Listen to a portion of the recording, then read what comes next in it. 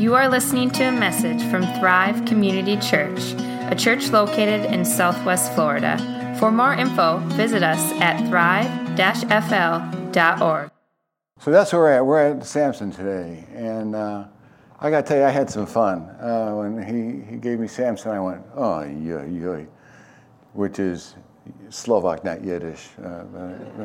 But I hadn't studied Samson, really, just did a deep dive in Samson in years. It might be decades, if I were to be honest and confess. It's like, oh, my goodness. So I got into diving, and I dove right into Samson and went, oh, my goodness, I forgot about all this. Holy cow.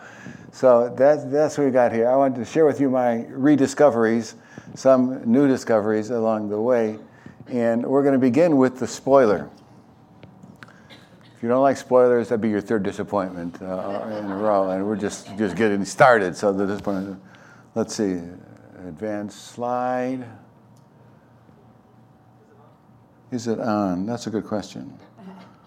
Off, on, arrow. There we go. Oh, so easy. There we go. Samson. Death by arrogance, success by sacrifice. That's the whole story. Samson is one Superman of a man.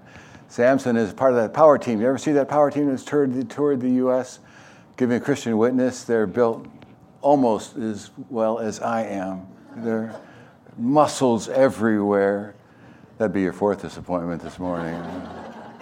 Look up and go, why do you call that built? So death by arrogance, and that's what killed Samson. What I discovered in this process, to kind of cut to the chase, is that that's what's going to kill me too. There's an arrogance, a self-sufficiency. I was looking for the right word. I opened the thesaurus. How do we describe what Samson died of? And it wasn't the roof falling in on him, although it was the roof falling in on him. It was arrogance, given incredible gifts. But we're getting a little bit ahead of myself. Success by sacrifice. This is an ongoing story of Old Testament characters that have the same sort of dynamic and theme. A dynamic and theme is this. They are called by God, given gifts, and then found an opportunity to fail in those gifts. And the Lord enters that failure to bring about His vision and His mission. And that's the story of my life. It is God working in and through me. It is God working in the midst of my failures, my hurts, my sins, my weaknesses, I haven't a clue, to accomplish His word, His way, His will. It's the classic. He just wants me available. Same thing with Samson. So we're going to cut to the end of the story with Samson. Judges 16 is the end of the story. Once again, here's the spoiler. Samson called to the Lord and he said, oh Lord, please remember me and please strengthen me only this once, O God, that I may be avenged on the Philistine for my 2 eyes. So what's happened by this time is Samson has been captured, caught, and had his eyes plucked out. The book of Judges is crazy with violence and all sorts of murderous things going on, and Samson's now there without his eyes praying to the Lord. And he's standing in between 2 pillars, and he has got apparently thousands of Philistines for whom he has been performing. Now what we don't know is exactly what he was performing. Samson, mighty in the Lord, strong, muscular guy, able to slay thousands of Philistines with the jawbone of a donkey, is performing for the Philistines with his eyes plucked out. What was he doing? We don't know. The Bible doesn't say. I'm going to guess feats of strength, but it's just a guess. That he was there, they placed before him things that he was called on to do, and he would show off his big muscles. I don't know for sure. But that's where Samson is. Samson grasped the 2 middle pillars on which the house rested, and he leaned his weight against them. His right hand on the one, his left hand on the other. And Samson said, let me die with the Philistines. Then he bowed with all his strength, and the house fell upon the lords and upon the people who were in it. So here's the kicker. So the dead whom he killed at his death were more than those whom he had killed during his life. His death was more productive than his life. And he was a big, strong dude. So let's get some general context, okay? I've already skipped to the end of the story. So if you didn't know that Samson had his eyes plucked out and died, that'd be your fifth disappointment so far in the sermon. But this is the book of Judges. I know it's kind of messy, but I wanted to give you an overview because it's a messy time. It's just full of leaders coming and going, and it starts after the people of God have settled in the land, the promised land, but they're disorganized, they're infighting, there's quarreling, there's lack of leadership, there's issues, there's conflict, there's wars with other nations. Across the bottom you can see that those are the dynasties of Egypt, beginning with Shamgar and Ehud. People that we've probably never heard of are all taking on leadership positions and judges, some of them doing a wonderful job, most of them doing horrible jobs. And you can see we get to Gideon and Jair and Tola and Abdon, Elon, Jephthah, Eli. You go, who? And that's part of the point, is that it just was a horrible time. And I'm sure glad that our culture has graduated beyond such chaos and doing that. Yeah. And then you see Samson show up. Samson is the last of the judges, the last of the leadership during the time of the judges, prior to Samuel, who's the first of the prophets, who then anoints Saul. Then you get David, Solomon, more familiar territory. But most of us are less familiar with all the rest of these characters that are there and give some sense of it. That's where Samson is kind of the last one who transitions out of the judges era into the monarch era. It's a crazy time. The key themes for Judges are like this: and everyone did what was right in his own eyes. Or flip it, and you see one of the other phrases that occurs regularly is, and again the Israelites did what was evil in the sight of the Lord. So what you've got is an extremely self-centered, self-focused culture with lots of infighting. Everybody's shuffling and blocking others, trying to get to their way and to their word and to their will. I'm sure glad we're not like that anymore in doing that. What's also true is that the angel of the Lord appears more in the period of the judges than he does any place else. John touched on this in his, I think it was his videotape sermon about the angel of the Lord. By way of quick review, the angel of the Lord is a really, really interesting character in the scriptures because he speaks as though he is God. The angel of the Lord is what was the burning bush. The angel of the Lord appears to Samson's mom and dad. The angel of the Lord is not self-identified, except he uses his name interchangeably as God. So, for example, at the burning bush, one scene that many of us are aware of, Moses encounters him, and the scriptures identify the angel of the Lord as the burning bush. And then when Moses says, well, who am I going to say sent me? He says, tell them I am sent you. God calls himself I am. God calls himself Yahweh. So it looks like it's the Father, but it's also the angel of the Lord.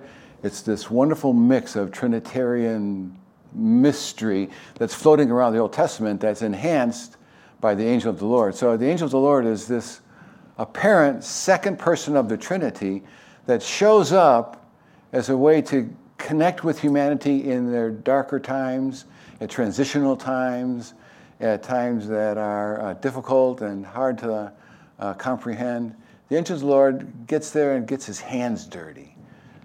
The angel of the Lord is the one who shows up and has conversation. Otherwise, to try to have conversation with God the Father in all his glory would be overwhelming, would be explosive. So the angel of the Lord is here, which tells us that he's trying to bring order and mission and focus to very turbulent times because everyone did what was right in his own eyes. That really struck me, and it's one of the things I did remember about Judges and about Samson. And it's so descriptive of the culture today and how people are fighting for their own ways and their own eyes. I worked as a consultant for a while before I retired, and I thought one of the difficulties with developing mission in any given congregation is that it's hard to get everybody moving in the right, or not the right, but the same direction. Everybody wants their version of what they see. But when you do, incredible things happen. So that's kind of the key themes for Judges and the era and that time. Samson in his larger historical context. Samson is sometimes considered an Israelite version of the Sumerian Mesopotamian Gilgamesh. Have you heard of Gilgamesh? The ancient Greek Heracles, or Hercules in some context. One of the commentators I was reading said that this is simply a biblical tale that tries to mimic the heroism and stories of Gilgamesh and Hercules. Because indeed, Samson does come off like a Herculean, is that an adjective? A Herculean character. I thought, well, I can see where on first blush that's true, but as John has preached on this story of us, so is this, with some significant contrasts. And I'm being ironic and understated in sort of British humor fashion because it's an incredibly different context. Samson is successful in his failures. Gilgamesh, Hercules, and all the cartoon characters that are out there today are successful in their successes and their conquerings.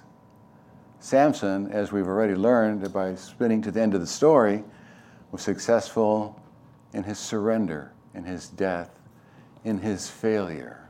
That's the wonderful paradox, which makes it different than any other contextual hero. Did you know there's a movie out about Samson? I didn't know this at all. There's something called PureFlix. It's a streaming series. So they have proposed that, and what a movie he makes. I thought, well, okay, that could be the Samson that's in my imagination. And there's the wonderful image of Samson in theaters February 16th, if you ever want to see them. You can turn to PureFlix. I almost thought, well, I could just do that, just get the PureFlix, show the movie, skip the sermon, but I thought that'd be pushing John. So the story of Samson's conception and birth are interesting. They're in chapter 13 of Judges. The announcement of his conception to a sterile and childless woman. There's no history of his childhood. So the first thing is, it feels and it sounds like who else was visited and was told, you are childless and sterile, but you're going to have a baby. Well, a lot of main characters, all right? Including, of course, Mary. So what you've got is kind of a foreshadowing, an echo, where the angel of the Lord shows up and says, guess what? You're childless, not for long. What's really, really interesting to me, that with the exception of the virgin conception and birth of Jesus, God uses the natural means to establish his people under the most inordinate of circumstances. The mysterious name beyond understanding in the exit of the angel of the Lord. So it's a longer story, and you should read chapter 13, but the angel of the Lord says, this is where we're going to go. The wife reports back to the husband. He says, did you make a sacrifice? They go, no, I didn't do that. So they run back, they get a goat, and they're going to make a sacrifice to the angel of the Lord who's there. And so, goodness sakes, they're preparing, asking him to stay for dinner, and they say, what's your name? And he says, my name is beyond understanding. I thought, perfect. Yahweh, I am that I am. The Alpha and the Omega, it is beyond understanding. And as they get the fire going for the sacrifice and about to sacrifice the goat, the angel of the Lord goes into the fire and ascends in a blaze of smoke. Everything about Samson and his relationship with the angel of the Lord, everything about it is larger than life. Everything about it is mysterious. Like so many characters in the Old Testament, the mission is to deliver the Israelites from the Philistines, to free God's people. It's like a miniature of freeing us from sin. He was called the freed from the Philistines because, which you probably didn't notice, and for 40 years the Philistines ruled or reigned over the Israelites, and it was Samson's job to put an end to that. The nature of Samson as a Nazarite, one set aside from birth, so, along with Samuel and John the Baptizer, some pretty famous guys were Nazarenes. What was that? That was a vow taken, typically early on in childhood or from birth, to never cut your hair. Now, there's a lot of mistaken understanding that somehow by Samson's power was in his hair. Samson's power was not in his hair. His hair was an illustration of his submission to the promises of God, his separation, his chosenness, his isolation from the world and culture, so he would be a set aside by God person. To cut that hair, as you know the story goes, is to illustrate you're giving up your promise. You're sacrificing what you believed and what you said you would do and who you would be for the sake of getting close and once again function part of the culture. This is also true of the prophet Samuel, who's kind of next in line, and John the Baptizer. The Nazarenes are kind of edgy, crazy. They don't care about culture. And so you can see how John the Baptist, Samson, and if you know anything about Samuel, kind of fit. They're the folks who are standing on the corners saying, repent. They're the folks who are walking through the airport handing out flyers. They're the folks who are challenging leadership. They're the folks who are ready to push against culture and do it in a very, very strong way. Samson and women bears some review. First of all, I didn't know. This is one thing that I discovered with my study of Samson, that we do not know the name of his first wife. And I went, really? I went searching for it. I Googled it, and I could not find it. No, we don't know. The unnamed wife, Philistine wife from Tinmah. She's the wife from Tinmah. What's interesting is that when Samson shows up and gets of age to marry, he's got all the Israelite women to choose from, but he wants that one over there in the neighboring town, which is kind of classic human behavior, isn't it? I have all these choices, but what about that one over there? It's unfortunate because as the story goes, if you want to read those 3 chapters, it's kind of choosing her she ended up burned to death in retribution for Samson burning their crops. I'll run by the story again. So Samson burned their crops because, well, I don't want to get ahead of myself. Samson visited a prostitute in Philistia and was kind of captured there, trapped there overnight. Delilah, who's often mistakenly identified as his wife, is not his wife. There's no mention in the Bible that they got married, just that they fell in love and even had children, which you got to dig around to find that. And Delilah, Samson and Delilah sort of roll off the tongue because that's what we're most used to hearing about is Samson and Delilah. Both his Philistine wife, unnamed, and Delilah nagged him for critical information. So the story goes, his first wife, unnamed, Philistine wife from Tinmah. They went to celebrate their wedding day and their marriage. And Samson gave them a riddle and said, here's a riddle for you. If you can solve this riddle, I'll give you 30 pieces of clothing from soldiers and the gear of 30 soldiers. If you can't solve it, you owe that to me. So what had happened earlier is on his way there, he defeated a lion who attacked him. He killed the lion, went back there a while later, and inside of the lion, a kind of an odd thing, was a bee's nest full of honey.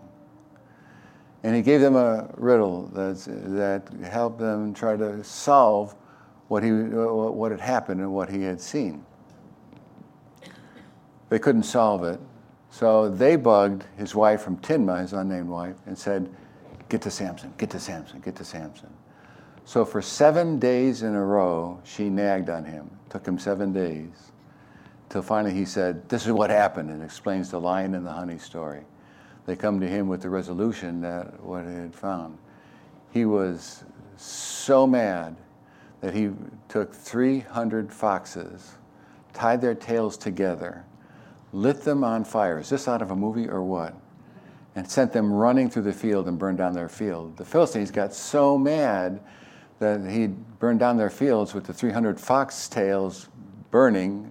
I'm even the picture of the image, right? That they burned Tinma's, or his wife, and her dad. Yeesh. It's a crazy time. So Samson had a very sordid relationship with women.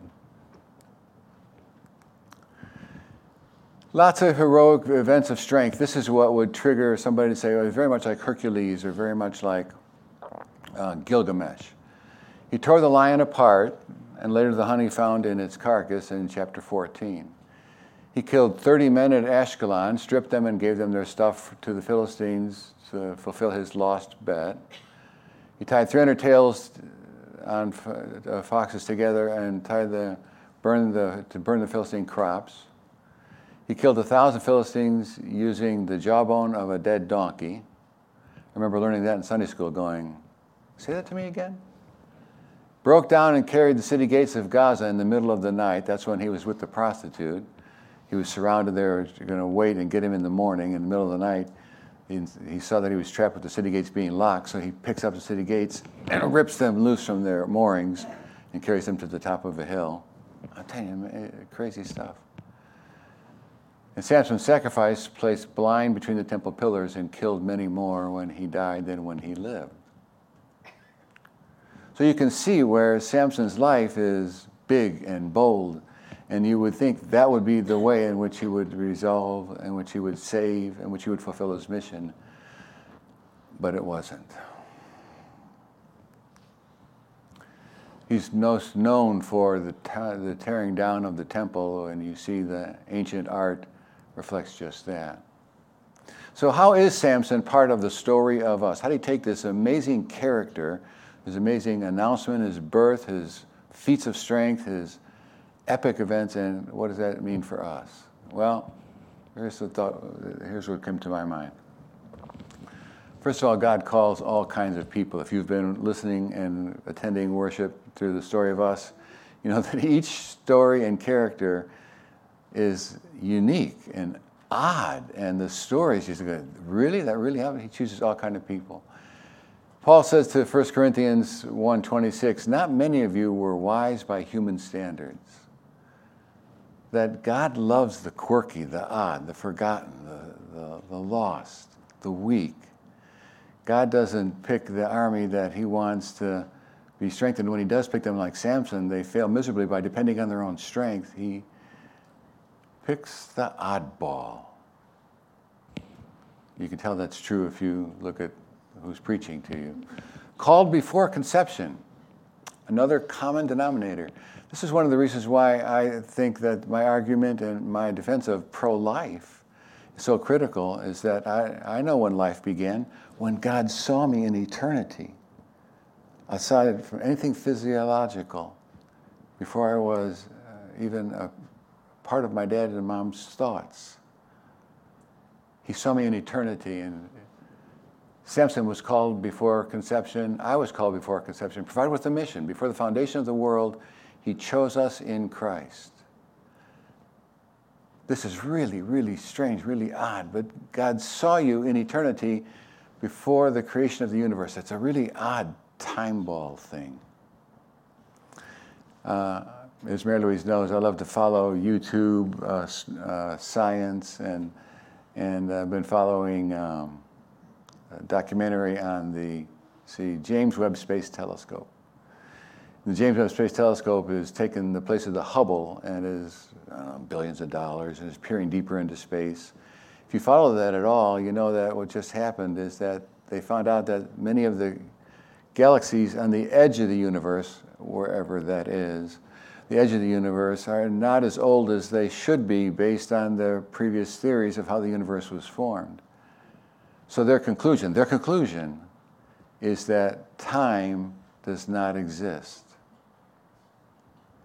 Now, I don't know what that means. I did some cross-referencing, I did some research and some searching, and Einstein said the same thing. Time is an illusion of humanity. I don't know what that means. I don't know what most of Einstein said means. But it brought me back to scriptures like when Moses asked God, who shall I say sent me, before he talks to the burning bush. He says, I am that I am. Present tense. Jesus, in discussing with the Pharisees, says, for Abraham was, I am. Jesus in the book of Revelation says, I am the Alpha and the Omega, the beginning and the end. Lots of these references kind of all fit together to the James Webb Space Telescope discoveries. There is no time. Before the foundation of the world, I think that may have something to do with each other. That the reason why that could be is because there really is no time. You know what I mean? I don't either. It fits together in interesting ways. Called before conception. Each provided our own gifts of strength and some kind of advantage. Of course, Samson was, Mr. Muscle, and obviously a Herculean kind of character. But so are you. To each one is given the manifestation of the Spirit for the common good. That some have the gift of strength, some have the gift of mind, some have the gift of patience. All the gifts work together in 1 Corinthians 12 for the sake of the mission. And where Samson went wrong and bad, and where arrogance ended up killing him, was when he started doing it for himself. When he started investing his vision and mission and his gifts for his own purposes and toward his own ends. But you and I are gifted with as much strength and as much advantage in bringing together a love of numbers, a love of people, the ability to coordinate, the ability to witness. All of these gifts that come together in 1 Corinthians 12 are the same thing as Samson. They're called and designed to fit together like a giant puzzle piece to accomplish his will and his vision, his mission. So we're given these gifts as much as Samson was, but each of us is nagged by what I call seductive forces. So I left off the label for this. You receive 450 of these a year and are exposed to 35,000 of these in a lifetime. What am I talking about? Commercials. I thought, what nags us in culture? And it's marketing. It's advertisers. If you try to follow a link on your phone, it's like I got to go through 3 or 4 advertisers. They're getting slicker and slicker. And I find myself on some page buying a razor blade. How did that happen? So there's a seductiveness to culture that's getting sharper and sharper, greater and greater. And I have no clue what it means. I have no clue what I'm really talking about, but including stuff like artificial intelligence and AI, which is getting now the ability to mimic voices. I recently read a story of a young girl who was persuaded by an AI recording. That was her mom on the other side of the phone. And somehow they short-circuited it, but it sounded like her mom. It was her mom's voice, which artificial intelligence had generated in words of their own. I don't know what that means, how you do that. What's happening? It's just getting slicker and slicker. The same thing had happened with the Actors Guild is on strike, and the actors are saying, what we don't want you to use is artificial intelligence in our place. That you can do that? Point of that is the seductiveness of the culture is getting greater and greater, more and more sophisticated, greater and greater opportunity and ability to trip on us, not just like Samson's women. But last of all, the Spirit of the Lord is engaged in the details of our life to give us strength to go through. When the Spirit of truth comes, Jesus says He will guide you into all truth. In the midst of all of the AI questions, the mysteries of time being chosen, the fall and sinfulness and the selfishness that's yours and mine, steps in the Spirit of the Lord, the angel of the Lord in the Old Testament, the Spirit of the Lord who says, tell me your dirty little secrets. Give me your weakness. Tell me where you're failing. Give me some sense of where you are and confess that to me. Turn that over to me. Trust me with this. Put yourself between the two pillars and allow your mind, body, and strength to be a sacrifice, and trust me that the greater good will come from it. The Spirit of the Lord is still engaged in the details of our life. This changed for me through the ministry. When I started the ministry, I didn't pray to the Lord for the details. I thought, look, God's got a universe to run. What does he care about the details of my life? I'm looking for the general theme to be on. But the more complicated life became, the more children I had, and the more life sort of came at me, the more I realized, no, God is actually in the details. The cliche, the devil's in the details, is a lie. God is in the details and wants the details of your life and mine to witness and strengthen his cause, his purpose, to let us know how deeply, powerfully, wonderfully loved we are. Certainly Mary Louise and I, after these many years of marriage, are in the details of each other's lives. How much more the Spirit of the Lord, who knew each of us before the foundation of the world, he wants the details of our lives to work for us and for the good of the mission and the kingdom. Samson, lastly, is our last slide, is this type of Jesus.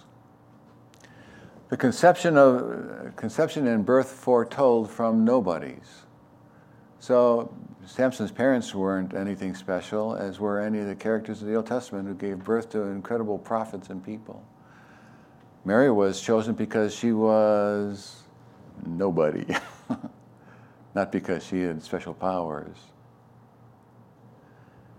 God chooses us. We don't have to measure up. He selects us as we are, where we are, who we are. Both given the mission to free God's people. Obviously, the point of Jesus was to free us from sin, not from the Philistines. The Philistines were long gone, from our culture, dead. But giving freedom to our lives. Paul would say to the Galatians, it is for freedom that you have been set free. Freedom from guilt, freedom from despots, freedom from fear. It is for freedom that you have been set free. The gift that God comes to us in the type that Samson provides is that Jesus has come to set us free. Jesus has overcome a roaring lion. Peter says the devil prowls about like a roaring lion, seeking someone to devour. That was the same thing true for Samson, who the lion was trying to devour, ended up dead. But it's the same thing true for the Satan and the devil. He's already ended up dead. Don't give the devil and Satan and conversation or room or time or power. He has no power over you. The presence and power of the Holy Spirit exists inside of you and far, far outweighs and outstrips any influence of the devil. The devil's power comes in temptation to try to get you to cross the line. Just step in. You're going to like it. It's going to feel good. It's going to resolve you. It's going to make your troubles go away. It's in temptation and alluring us, not in power to overcome us. It cannot, will not, does not ever have power over God's Spirit and his presence and power. The removal of the gates designed to hold us prisoners. So Samson ripped up the gates of Gaza and brought him to the top of the hill and said, you can't hold me back.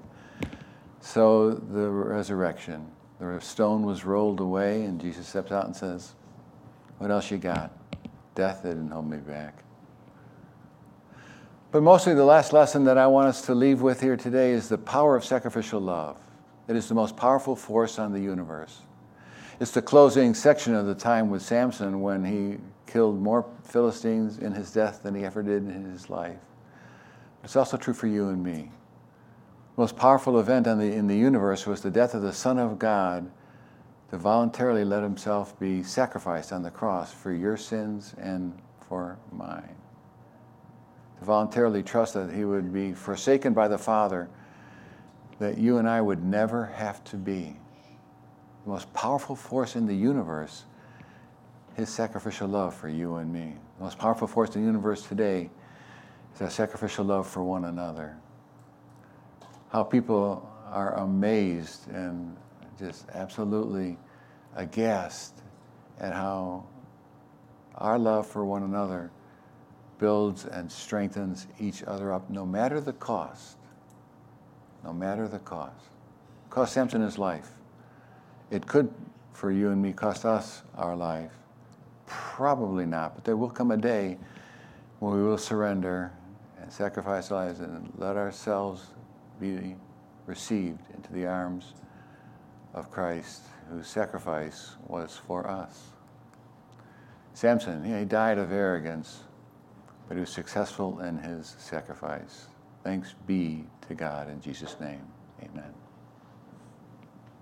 Let's go to God in prayer. Father God, we don't have the gifts of Samson that I know about in this room, gifts of incredible strength and power, ripping up city gates, slaying thousands. But we do have the power and presence of your Holy Spirit, the gifts of love and life. We come to you this day surrendered to that mission, to that vision, to that calling, that you would continue to strengthen us to live a life of sacrificial love and hope, that you would give to us your grace and your power that comes from surrender, letting go and trusting the will and the work of the Father. Grant us from the story of Samson insight and awareness into how it's not our own strength, but yours, and the sacrificial love and grace that comes from you that makes all the difference. In Jesus' name do we pray. Amen.